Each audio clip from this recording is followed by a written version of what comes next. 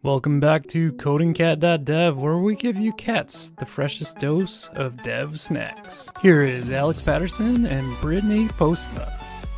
This episode brought to you by Storyblock. Build anything and publish everywhere.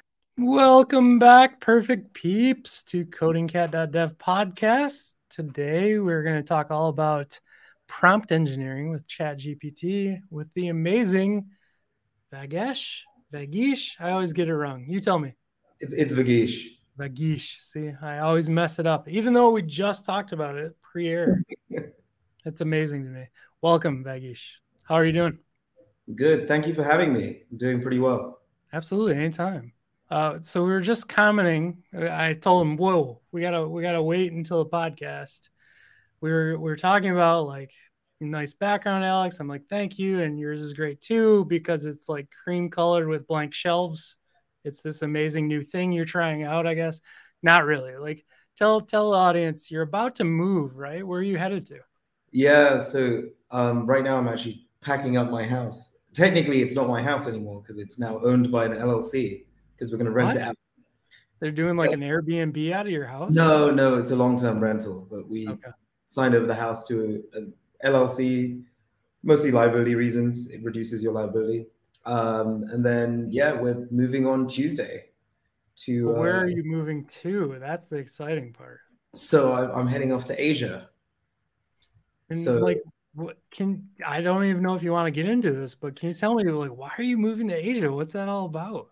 Well, so I think about... I've lived in Asia quite a few times.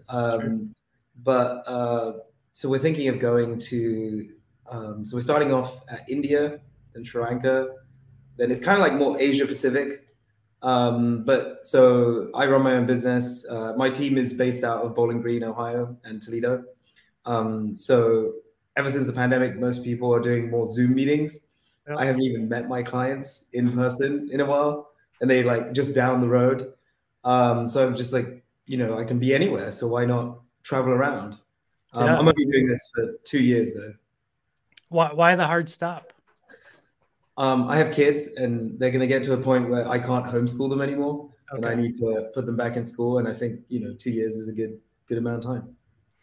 Now there's the dreaded Ohio State down in Ohio. So I get the reason you want to leave Ohio. Totally.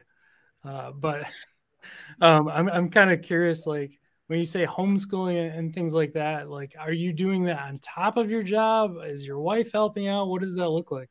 So I am going to be doing, most of my work will happen probably early mornings and evenings, so I can accommodate kind of European and UK time zones. And then during the day, I'll probably, I'm going to be mostly homeschooling. Funnily enough, I'm using ChatGPT to help me build out the curriculum. Go figure, right? I mean, it's going to like create everything for us in the future. It's kind of amazing. And I don't mean just ChatGPT. I mean, like, AI is kind of the future, and we'll get into all that fun stuff.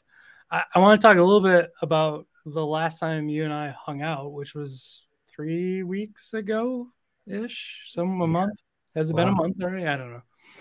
So we got to do, we're both Google developer experts, both of us. No, I'm a Google developer group organizer. So we're both GDGs, or Google Developer Group Organizers. And so Google ran this thing that was a mixture, and this is why I always get people mixed up. They did Google developer groups. They did Google I/O Extended in Miami, which was a ton of fun. We brought down. Did you ever get a straight number from anyone on how many people were there? I think there must have been like close to 1,000 people. That's why I was thinking over that. I was thinking there might have been like 3,000 people because it was a large space. So we got to meet there, and then we did what they call North America Connect, which is the GDG side of things for the next 2 days. And that's Google's way of like training us how to be awesome at doing community organizing, and they paired us up like with regionally, they paired us up. So we got to hang out Ohio and Michigan, and who else was in there? I think Illinois was in there. It was like Midwest Yeah, Mount. Mountain Midwest, which was weird to me. I've never seen that breakup. But they also did something really cool where it was city to city. So like take something like I don't even remember the comparisons, but like New York to San Francisco hooked up, but then like I don't know Austin, Texas, and Grand Rapids, Michigan. That's a terrible example because that wasn't one of them. But like similar size, similar kind of people got to break down too, and we got the opportunity to hang out again for that. So Yeah. what did you think? What did you think of the whole like experience for 4-ish days that we were there? I think it was great. The Google I/O that was pretty good. One of the big benefits I thought was, actually like getting to see some of the equipment and the cool things they've been working on, like the Palm API and all those things. It was exciting. Also, mostly it was nice to actually network with people Yeah, outside yeah, it's nice to network with all the Google developer ecosystem folks, but this was an opportunity with the IO Connect to network with people that were just generally interested. yeah. And I don't know if you know, they're actually doing it I think they're doing the one in Amsterdam pretty soon, and then there's the one in Bengaluru, and then there's one, I think it might be Shanghai, but Yeah, I they're know doing, they had like 3 or 4 like main featured ones around the globe. Miami, I think, being the first one, and then the rest were kind of coming after that. That's really exciting. Are you going to be able to make any of the other ones, or is it just only one region you get to go to? it's so the thing is there's limited seating, right? Yeah, And so Europe and the US is less competitive to get into, while like India, it's like apparently they literally like had 10 20x people requesting tickets. India blows my mind. So like when I was working at AppRight and we'd talk about like the struggles of getting people back out after COVID, doing meetups, like all of that stuff. And I talked to somebody in India, they're like, yeah, we just happened to throw together this meetup and it had 600 people. I'm like, what? Like it took me like 3 months to get 100 people. What are you talking about? There's just such a difference on the scale and amount of technical people in India. It blows my mind every time. Yeah, I So mean, meetups also have bounced back a lot within Europe. yeah, So I went to a meetup, accessibility meetup, probably late last year, and it was at the Google Media Office, and they probably had like 400 people. that's incredible. Wow. Yeah, I mean the meetups there are bigger, but it's also normally it's like it's London or like Amsterdam or Berlin, and a lot of people have been compared to the US where most people are remote, I guess. Yeah. Over there, everyone's mostly back in the office or in some hybrid form. Yeah, it's really interesting in the US. I'm kind of curious where things will end up by like the end of year or the end of like the next 2 years. I just got back from a lunch with an individual, the Payload founder. I'll just say it. Payload CMS is awesome. Check it out. Um, but we were talking about just how hard it's been coming back out of COVID and like the differences and how it kind of flattened the field for a lot of people.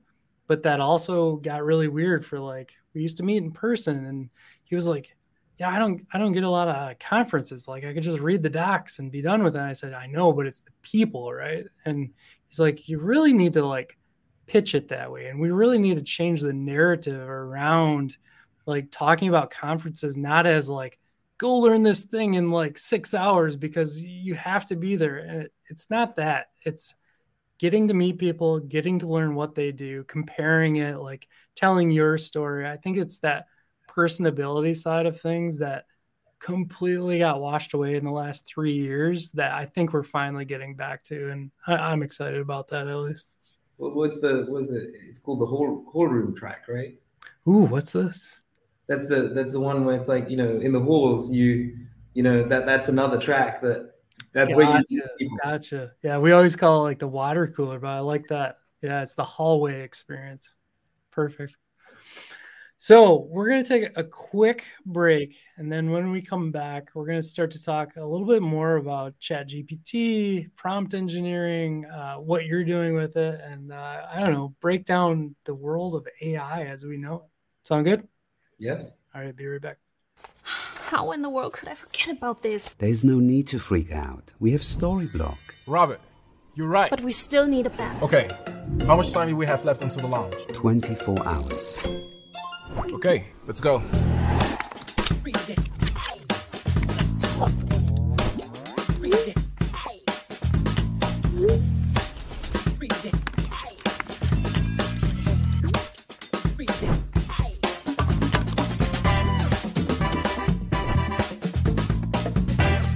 We are ready to publish. So let's get this baby online.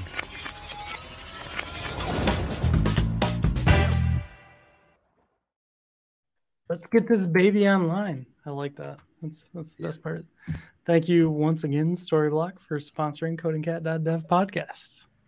All right, so let's dive into it a little bit. And I think what would help people is kind of to understand a little bit more about like your experiences and kind of what you've been working on more recently, and how you kind of see the impacts of AI coming into that. Can you tell us a little bit more about that?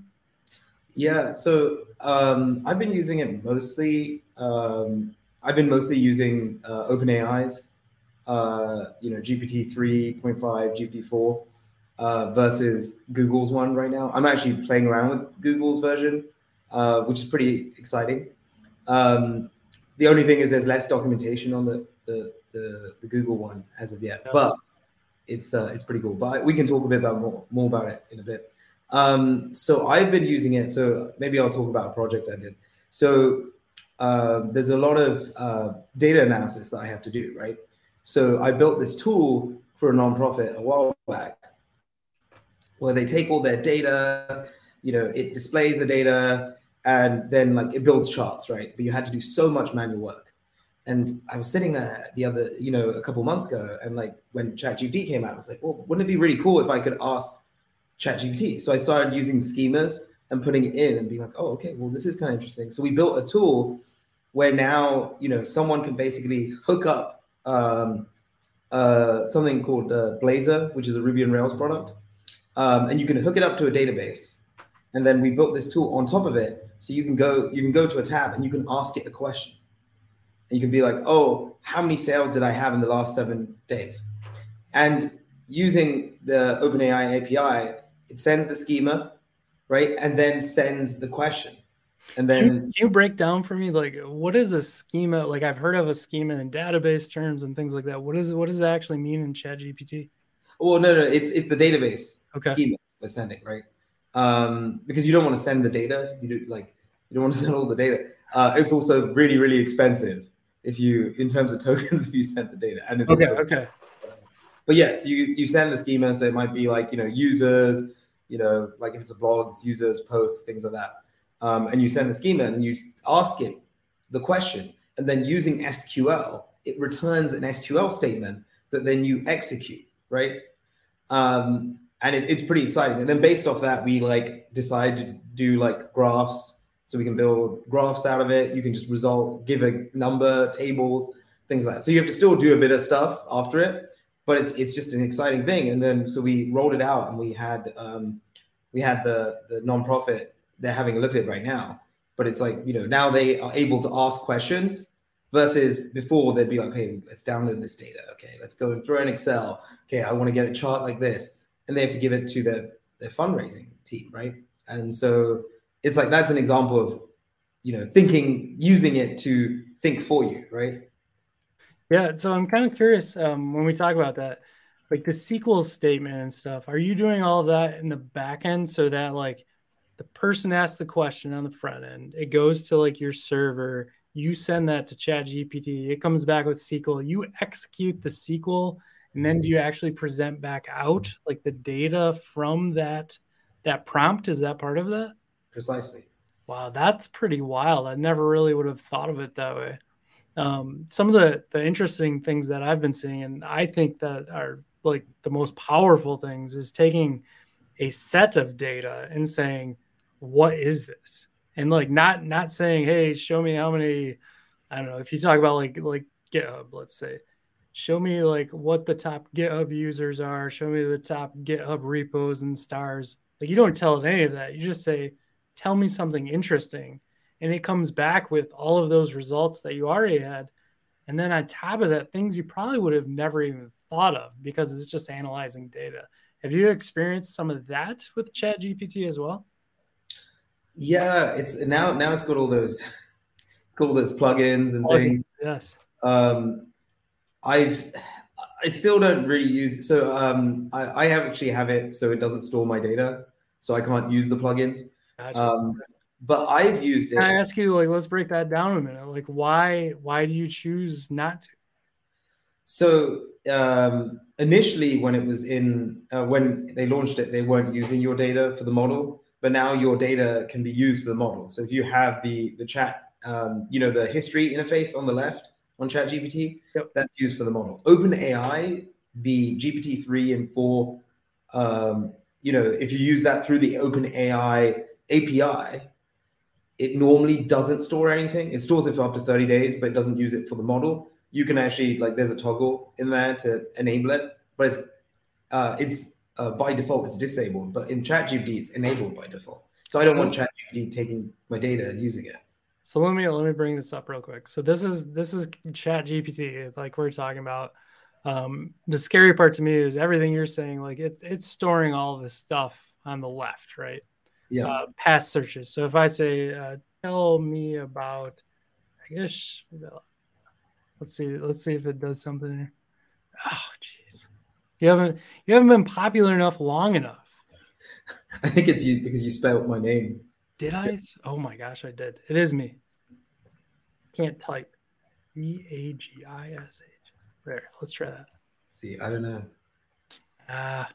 But anyways, terrible example. But if you had it, if you've got the plus version, I think it does. It actually in Google, it will go into Bing and search for those things too. Interesting. So on the flip side of it, when I'm using like Google Bard, it's more real time, kind of like that Bing version of it. So when we start to get into, and this is the whole talk, right? When we start to get into prompt engineering, like how do you start to figure out even like what to ask it? Like mine was a terrible question. Tell me about Vagish Velvet. There's probably a few more of you, not a lot more of you, but there's probably a few of you in the world. And like, how does it figure it out? In Bard, I actually drop in like your LinkedIn profile or like a website that talks about you. How are you learning to like create these creative prompts that actually bring back good responses?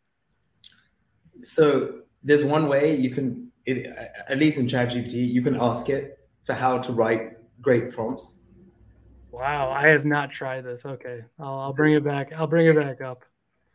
Let's how do you reset new chat?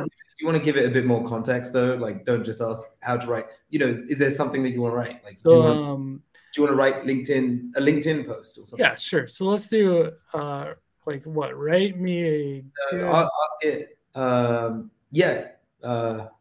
Post. I'd probably ask it to. Can we get meta? Can we say about prompt engineering? Yeah. Oh, that's I don't know why, but I can't type today. I think my fingers are broken. What amazes me about this technology, at least the way they chose to like implement it, is the streaming factor that comes back out of this. This is good. It's like, oh wow, thinking a little bit more here. Look at that. Bias mitigation. See, these are all the things we're going to talk about anyways. Yeah. We just wrote it. So I can ask you about like customization. Yeah. I mean, you can't customize most people use either Bard or ChatGPT. It's not really customizable too much. It's mostly you provide it with prompts. But if you use the API keys, you can customize those to a set level. So you'll actually find the results you get on this is different because you can't like fine tune it, or you can't do those kind of things. But in that thread that you had, right, it does keep historical information. But I mean, it's interesting. Like some of the things that I found have been useful is I use it to help me write emails now. Oh, really? Okay. when I have a really bad client, and then I just want to like you write a really angry email, and then you say, "Hey, wait a second, ChatGPT, can you like make this sound nice?" And it will convert it and make it sound like So it's a good way to kind of vet some of your emails and stuff. So it's a really amazing tool. But I was telling you earlier about how I've been using it for my homeschooling. Yeah. So what I did is I realized my middle son, he doesn't like math in the traditional sense, right? And he loves Among Us. So I started creating math problems with Among Us. Oh, come on. Yep. And That's so amazing. So he's got like, I don't know, do you play Among Us? Or do you I've played about this much, whereas my son's played about that much. Yeah, but there's like, you're supposed to finish, you're supposed to basically finish tasks, right? Yep. Before the imposter gets you.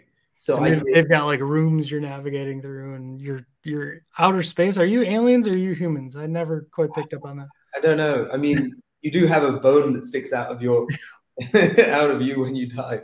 But it was amazing. Like I asked ChatGPT to create stuff, and it's creating really exciting content to my kids.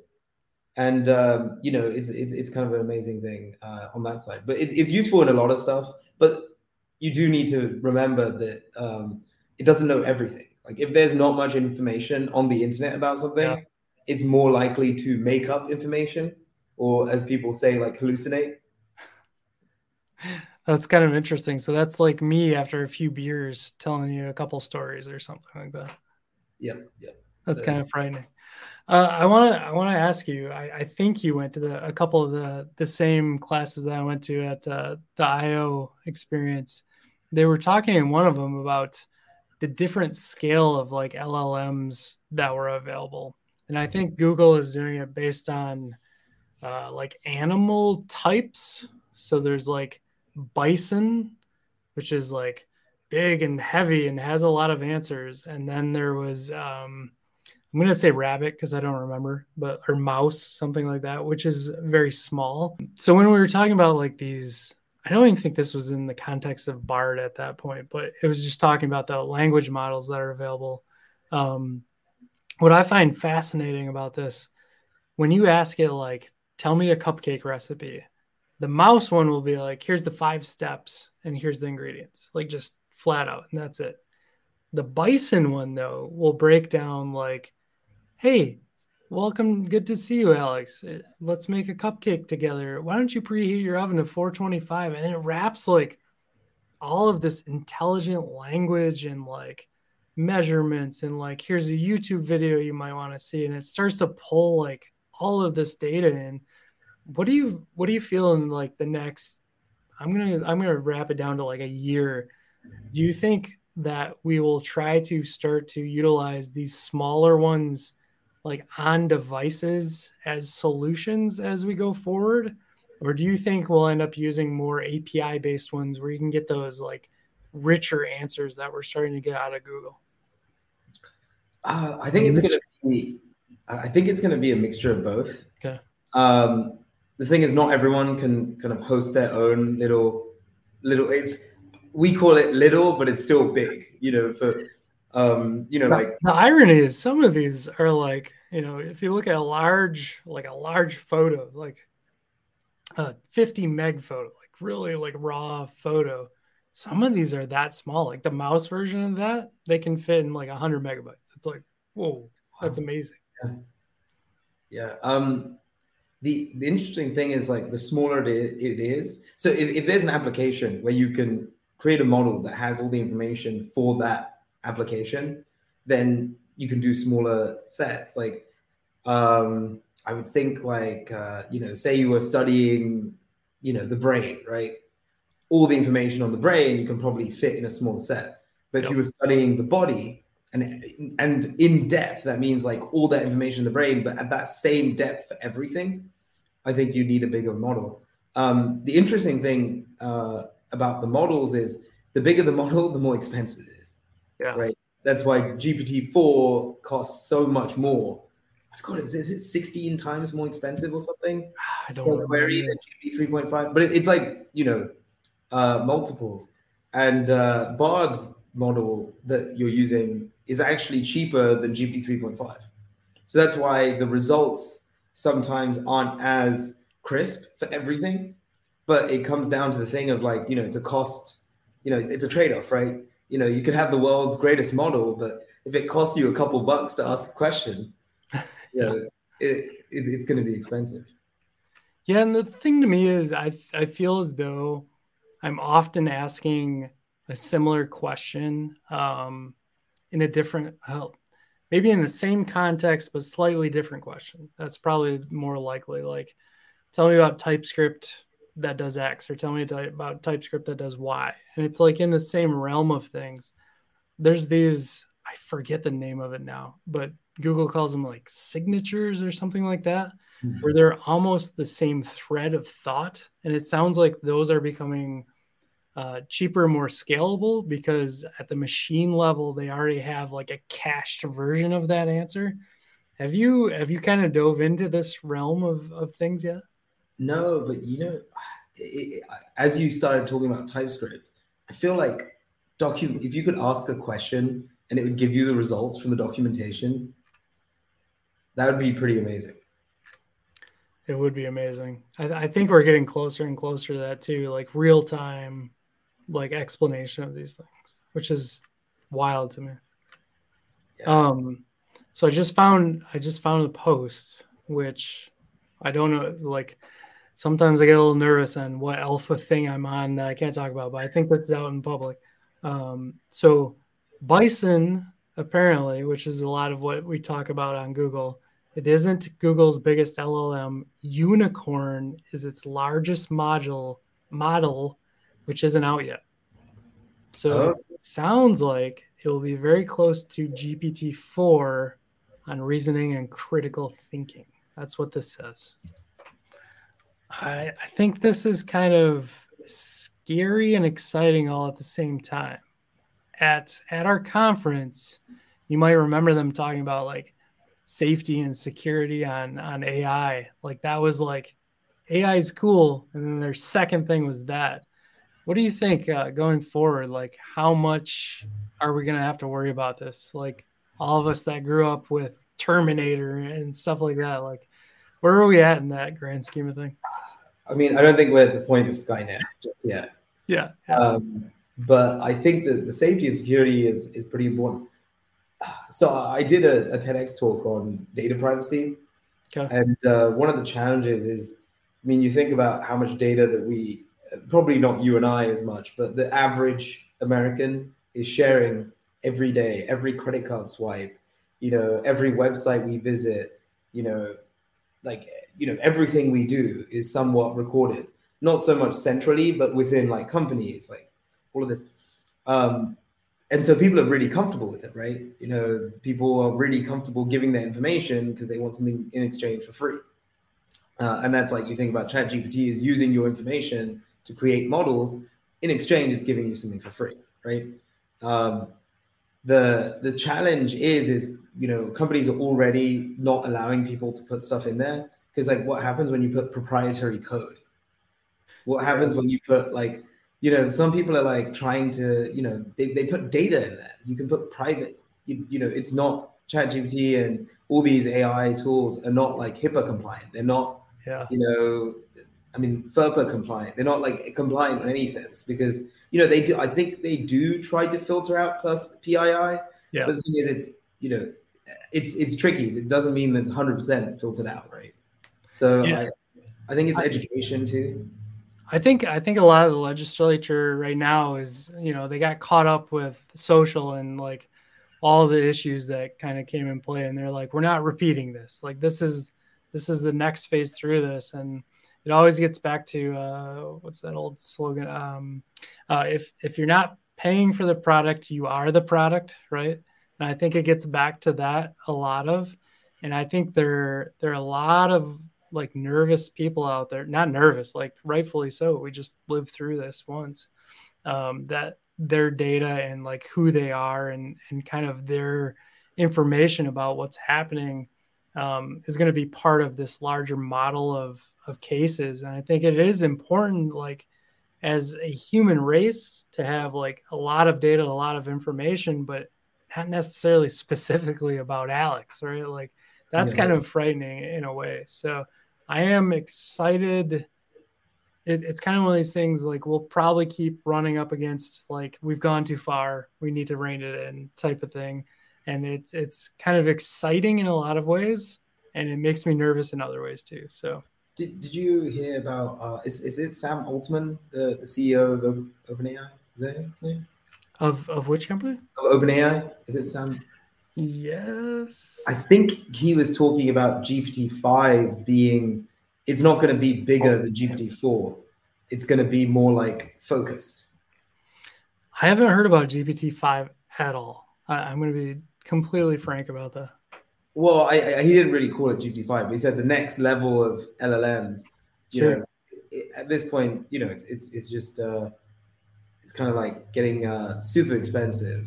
But the interesting thing with AI is, did you hear about like was it IBM and a couple other companies where they're not going to keep?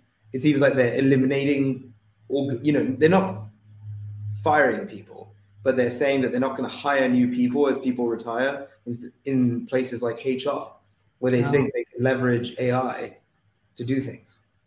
Yeah, I think I just saw like Accenture said they'll plan on like adding 3 billion over the next X amount of years towards AI, and it's kind of like that same course of action. You know, it's tough for me, so I'm gonna go on a crazy tangent here. But when I was in like, I had to write a MEP like test back in like 8th grade or something like that. And this might be a Michigan or like Midwest thing. I don't even remember, but I talked about how owning my own robot would be very important in the future because people won't be working. And this all goes back. My dad worked at GM on the line for years. So I would own the robot and I would program it and I would take care of it.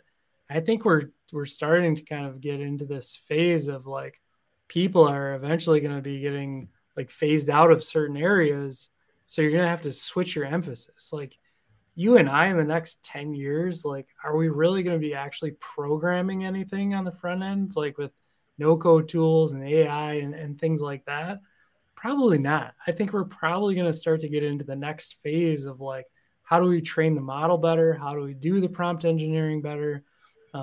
It's kind of this, it gets, for me, it gets a little more interesting, I think. So like, I don't have to write the same form element with the same inputs over and over and over. Like it gets kind of like to the next phase. I think that is scary for a lot of people because you've been doing this thing, like some of tech, we always talk about tech like advancing so quickly. Some of tech now is getting, 20 years old, which is it's getting up there in age. And I think they're not ready to like swallow that pill of I got to learn this new thing. It's interesting. I think, and so I teach. I teach for a vocational college out in the UK, and so I do that early in the morning. So I'm up at like 4 in the morning. Jeez. I really like sharing information, right? And one of the challenges I found is as a junior developer, I think how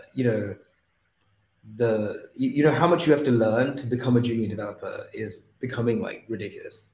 Like you need to know so much, and the AI tools, like if you become dependent on that, you're not going to understand what's actually happening. Right? Yeah, that's tough for sure. It almost is the equivalent of, and this is for my front end folks, like, do I learn React or do I learn JavaScript? And it's like, well, you have to learn JavaScript, right? Like, otherwise you don't know the rest of the ecosystem. And I think if you just use AI in the future and you're not learning like how to correctly ask the questions to AI, like why it's doing the things it's doing, it's probably going to be a problem in the future. So you're going to have to understand like, what is a large language model? What are LLMs? Like that side of it. And this is me talking as a complete novice because I don't know about AI still. But like, how do I use TensorFlow? Why is it reacting the way it is? Why would I want a lighter one on mobile and like this bison or unicorn thing, on desktop and getting better answers and things like that? And I think it's going to be, obviously it's going to be in courses coming up and everything else, like how to become, at least like how do I do machine learning and AI in the future? And how that's going to impact so much of our lives. It's just incredible. I think something when you're saying it made me think is like, so like we call it AI, but it's not truly AI. It's mostly like large language models, and but like, you know, there's so many tools like you know, GitHub Copilot, right? So I found myself using it more and more, but it's less that I'm, you know, ever since ChatGPT came out and prompt engineering came out, I started doing things where like I do a lot of data science. So I use TensorFlow, I do machine learning. And I found it that like I'm there and I'm like, oh, hey, you know, I forgot what, you know, I need to do this thing. And I'll just put a comment in and say, do this thing. Yeah. And then the next line, Copilot's like got the thing for me. And it's like, so I'm doing less documentation reading and more using Copilot to get the right syntax. Sure. Have you used AWS Code Whisperer? No, I have not. Is that similar to Copilot? Well, I decided to go down that route because it's free right now. And it's, for me, it seems like it's giving pretty similar results to what Copilot was. I think I only paid for Copilot like for a month. I used the beta, I paid for it for a month, and then I went down this AWS side. And I have to be honest, like, this is 40-year-old Alex, gray beard. You can see it all. As it's like completing things, I'm like, no, stop it. And like, it's getting things wrong and it frustrates me and it breaks me out of like my flow.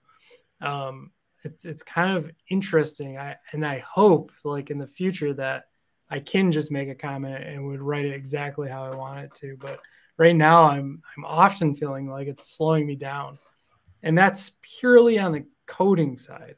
When I talk about like writing a blog or writing an outline or things like that, like all day long, like I write a prompt for, you know, I'm about to write this blog on 2023 databases, serverless databases. I'm like, can you give me an outline? It throws an outline out. I'm like, perfect. That's exactly what I need, except I add to it. And then I add paragraph by paragraph using my own language, like things like that. And I hope that the coding side like catches up.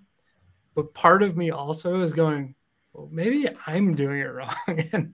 and that's the part that really scares me is like, I know exactly what I want, but maybe that's just because of the way I learned it. Maybe I should be doing it this other way that everyone else accepts. So it's kind of interesting when we start to get into like the nuance of what AI becomes. And my only fear in that, and probably coding isn't a specific fear, but in content creation, is that we all become the same because we're just using like one or two of these models that are identical, and it frightens me. But like at the same time, I see like things like Dolly and stuff like that can create like just amazing art that like is unique to its own, that is not like just ripped out of a billion GitHub repos and put back together. So I don't know. I'm like torn, and I feel like it's probably the old man in me that's torn too. Well, I mean, you're totally right. I mean, if you look at like resumes now, people use AI to write their resume. Then companies use AI to summarize the resume, and it's basically AI talking to AI. Right. And you know, it's kind of a. But now it's like the challenge is like, it's things have gotten faster, but you still have to with you know these LLMs, you still have to give them the right prompts, right? Yeah. If you didn't know anything about coding or writing blogs, you can't do anything, right? You can't just be like, hey, go do this. Actually, you probably can to a certain level. You could be like, hey, give me an idea of how to like write blogs for an anime or something like that, you know? Right. But the thing is, at some point, if we are regurgitating information, there's not going to be new information and everything is going to become similar. Yeah, I think that's the only part of me that the creativity, and again, I'm not against this by any means, because I think what it's going to allow for is a new generation of people that think differently. They think like prompt engineers, and they start to realize that like basic things that used to take people like a week, a month, whatever, they can just have the automation do that part. But the creative thinking, I think you still need individuals to be thinking outside of the box and like really start to go, if AI did this for me and I plugged that into this other system and workflow it together, like now all of a sudden you have something very unique that's coming together, and you can do it with a lot less people. And it's not that I don't want people in the mix, because I think we are what create products at the end of the day. We are why we're creating products at the end of the day. So it's very important too. Yeah, there's definitely the job side where I think it's going to reduce a lot of things. Like, if you, but I don't think it's necessarily AI. It's like if you automate something or make something easier. Um, on the flip side, I think this is going to create a lot more startups because more people can solve problems that they couldn't solve before. So I have this tool called What the Python, which is a debugger tool, right? Okay. So instead of doing Python and then running the file, you do WT Python. You have to install the package. And so it would go to Stack Overflow and Google, right? And give you results if it failed. So it took the failure message, passed it in, got the right stuff. And the next thing we're going to do is implement, both Palm as well as OpenAI's API key, and then just have it like tell you the answer, which is, it's amazing, how much you can do with that kind of information. Yeah, absolutely. I want to run through, if you're up for it. I have a ChatGPT prompt cheat sheet. Okay. If you're game. I'm good. Okay, cool. So this is straight from a TikTok post. I'm not going to credit the person because I found it in a weird way, and I just feel like they probably pulled it off something, one of those deals, if you know what I mean. I mean, they probably, everything's now pulled from something. Okay, hang on. Let me flip back before we start this. I just had this conversation. We're about to partner with Contenda, which is an amazing like DevRel-based system where they're going to start to take these talks and like summarize them for us using AI. And one of the questions we had in our review session was, are you going to say that this was generated by AI? And I was like, oh, I never really thought of it. Like, do I need to? Like, should I? And they're like, we're just asking the question at this point. We don't know either. Like, obviously you're going to say you're sponsored by us and like you're creating stuff from us, but like for this specific post, when you use exactly what we're giving you, are you going to put generated by AI? And I'm like, my immediate thought was no, I don't think I am. But like the more I thought about it, which has been like a week now that I've been thinking about this, is like, yeah, I think I would, because my other posts that are not AI created, they have a lot more of Alex in them. Like there's a lot more jokes about the 90s and like, silly basketball quotes, because that's who I am. And I think if people start to like see like, why is this so dry? This is obviously AI. Maybe I should just tell them like, yes, I can't do all this work on top of a normal job. I should put this out there as AI. What do you think? What's the right way about that? I mean, it's a tricky one. I think it really depends on. I mean, there's people who enjoy it maybe because it's AI. There's people who may not because it's AI. But I think people tune in, for your bubbly personality, not so much. Obviously, or my lack of either way. No, they want to know the content, but in some ways, like how I joined LinkedIn Audios, right? LinkedIn Lives, Twitter Spaces. And you can get that information elsewhere, but it's an opportunity to hear someone talk about it. Add that opinion. I mean, why do you think people use Reddit or don't these days? Oops. But they used it for opinions. Like we've gone from we don't want like numbers. We want someone's opinion. Someone's like, oh, reviews. Like, oh, how did they like that restaurant? What did they like about it? Versus, you look at the stars, but you also read the reviews. And that's the next thing. People always want to listen to you and hear about the little things that happen in your life.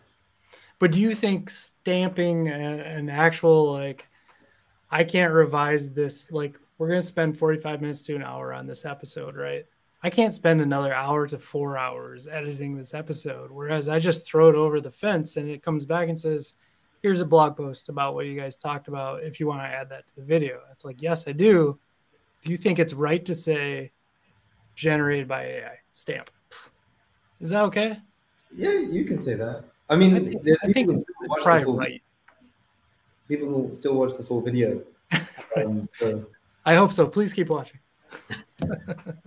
Okay, we're gonna jump into some of these. And it's just a series that like got built out over time. I've bookmarked them on my feed. So this one says, "Explain like I'm a beginner." This is one of the prompts.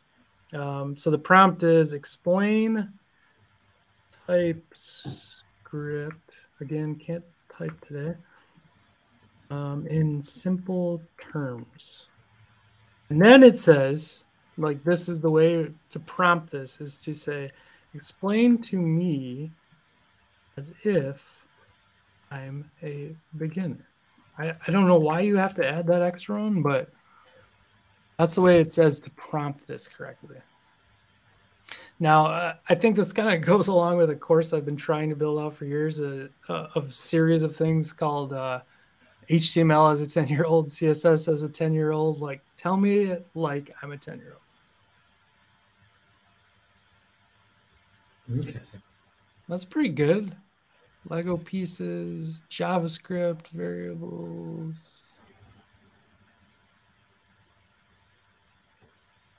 So this is really interesting. The part that I would say that it doesn't, and I'm just quickly reading here, maybe I'm getting it wrong. I would love it to say like it's a super, what's the word I'm looking for? Like a super type over JavaScript. So everything is JavaScript still. Yeah, I mean, you can ask it to summarize it. That's true. That's true. You could ask it to do. You could ask it for the main takeaway points. So in the same thread, Yep. can you just say what are the main takeaways? Yep. Will it actually do that? Amazing. Enhances JavaScript. So it's getting a little closer. I like it. That's good. You could even ask it. Yeah, you could just keep asking because it's got the context. Right. Okay. We're going to go to prompt number 2. This is to learn and develop any new skill. I want to learn / get better at, and this is where it says insert desired skill. So this one is, how about juggling? I've always wanted to learn how to juggle. And it says, I am a complete beginner again. This is like a typing test more than anything. Oh my gosh. And then it goes on to say, create a 30-day learning plan that will help a beginner like me. Holy smokes.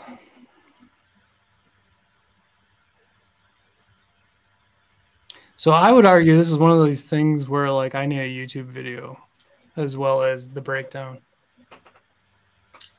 Oh, I wonder if you could ask it for. It probably doesn't give you links. But...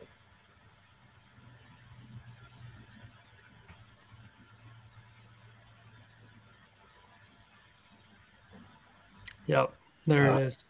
And so I think I think this is probably where Bard would maybe come into play and actually give you links. Yeah, because Bard's directly connected to the internet, isn't it?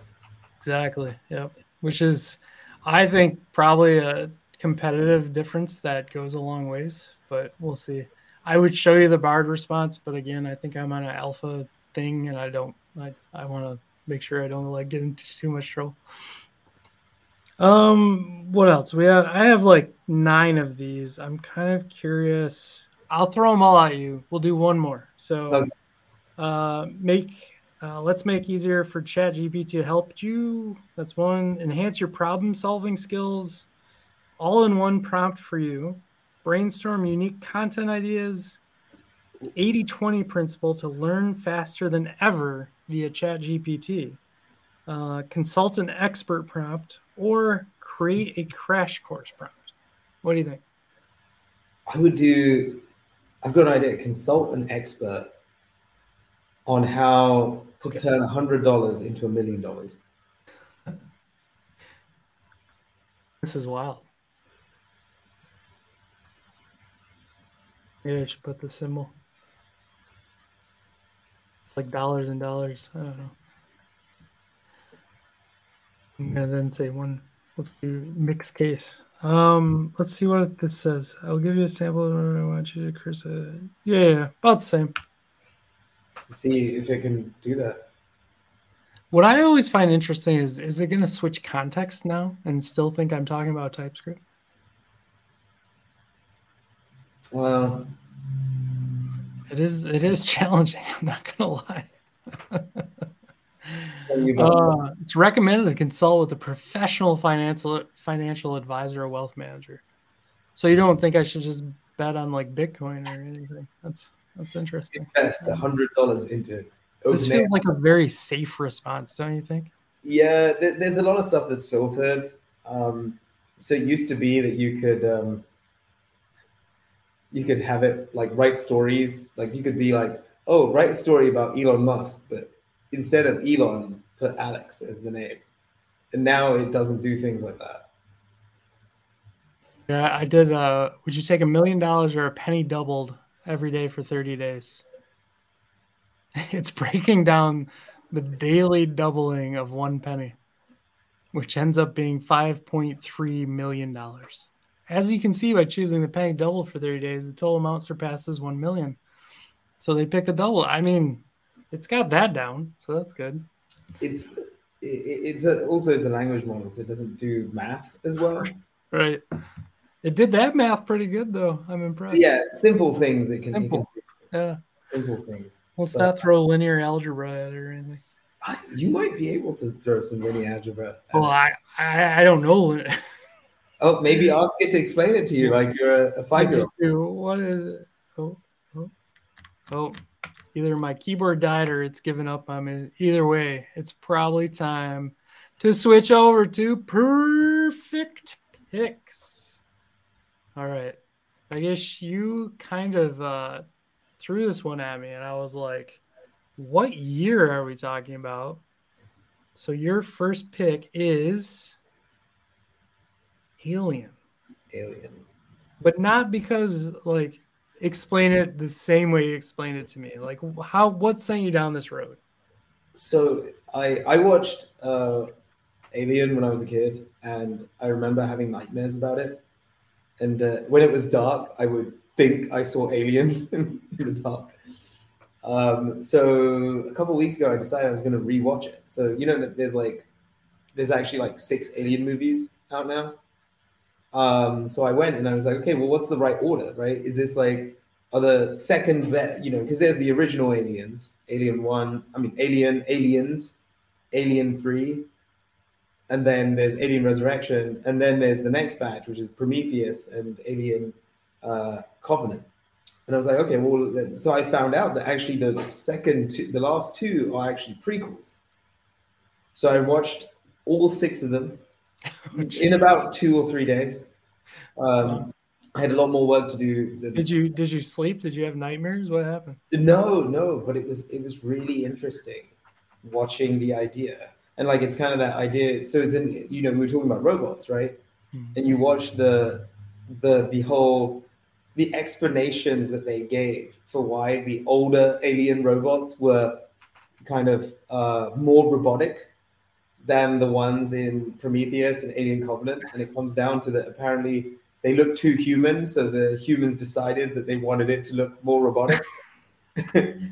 So it was pretty good. I was amazed by like how well movies were made with such little technology. It blows my mind. Like when I see Star Wars and stuff back in these times, like it's shocking to me. Okay, so I've seen all of them, but Covenant, my favorite was Prometheus. I'm kind of curious if I need to watch Covenant now. I think Covenant continues from Prometheus. So probably I should watch it. And it sort of sets the idea of why, it kind of gives you the insight that connects it to Alien. Okay. The whole eggs that open up and. Oh, no, I'm not gonna sleep. Let's not talk about it. I don't watch horror movies, but stuff like this, like It and like Aliens, like I watch one time because I'm like, it's historic. Like you kind of have to watch these things. Okay, my pick is Spider-Man Across the Spider-Verse. I tell you what, like at times I sit there and I go, and I've done this in a couple newer movies because it's just mind blowing the CG that's in these. I'll be like, oh, that looks so fake, and then I realize like 100% of the whole thing is fake, Alex. Why are you questioning? Like, he can't really do that in real life. Like, I'm judging the cartoon Spider-Man as if he's like real and all of this is occurring. It was just mental, right? But the way that they like flip from what like I grew up with was, you know, true comic book style and like in all of these universes and the creativity of like all the different spider people, it blew my mind. And it was amazing. I have a 14-year-old, took him to it. He loved the thing.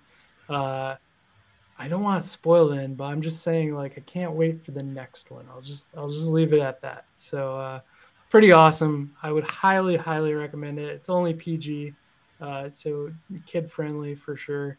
I loved the first one. I love this one. So I hope that the next one is just as awesome. I keep hearing that like once some of these models are made, they can make these a little quicker. So I hope that it comes out a little sooner this time. Well, I think we did a decent quality of prompt engineering, but I think I'm going to have you back because I think in 6 months from now, we're going to know so much more and like the prompt engineering and ChatGPT and Bard and like X, Y, and Z are going to just like surpass themselves. It's kind of an amazing area. So please come back on and hang out with me. Sound good? Definitely. Awesome. Be happy to be back. I can't wait to see you in person. It sounds like I might have to travel to go see you, though. I mean, you know, you might be able to come down to the Ohio Dev Fest and talk. Yeah. I'm talking like Asia-wise, though. I might have to jump over. I hope you have an extra room for me somewhere. Oh, yeah. Just come over and visit. All right. Well, it sounds good. Thanks so much, and we'll see you next time. Yeah, thank you.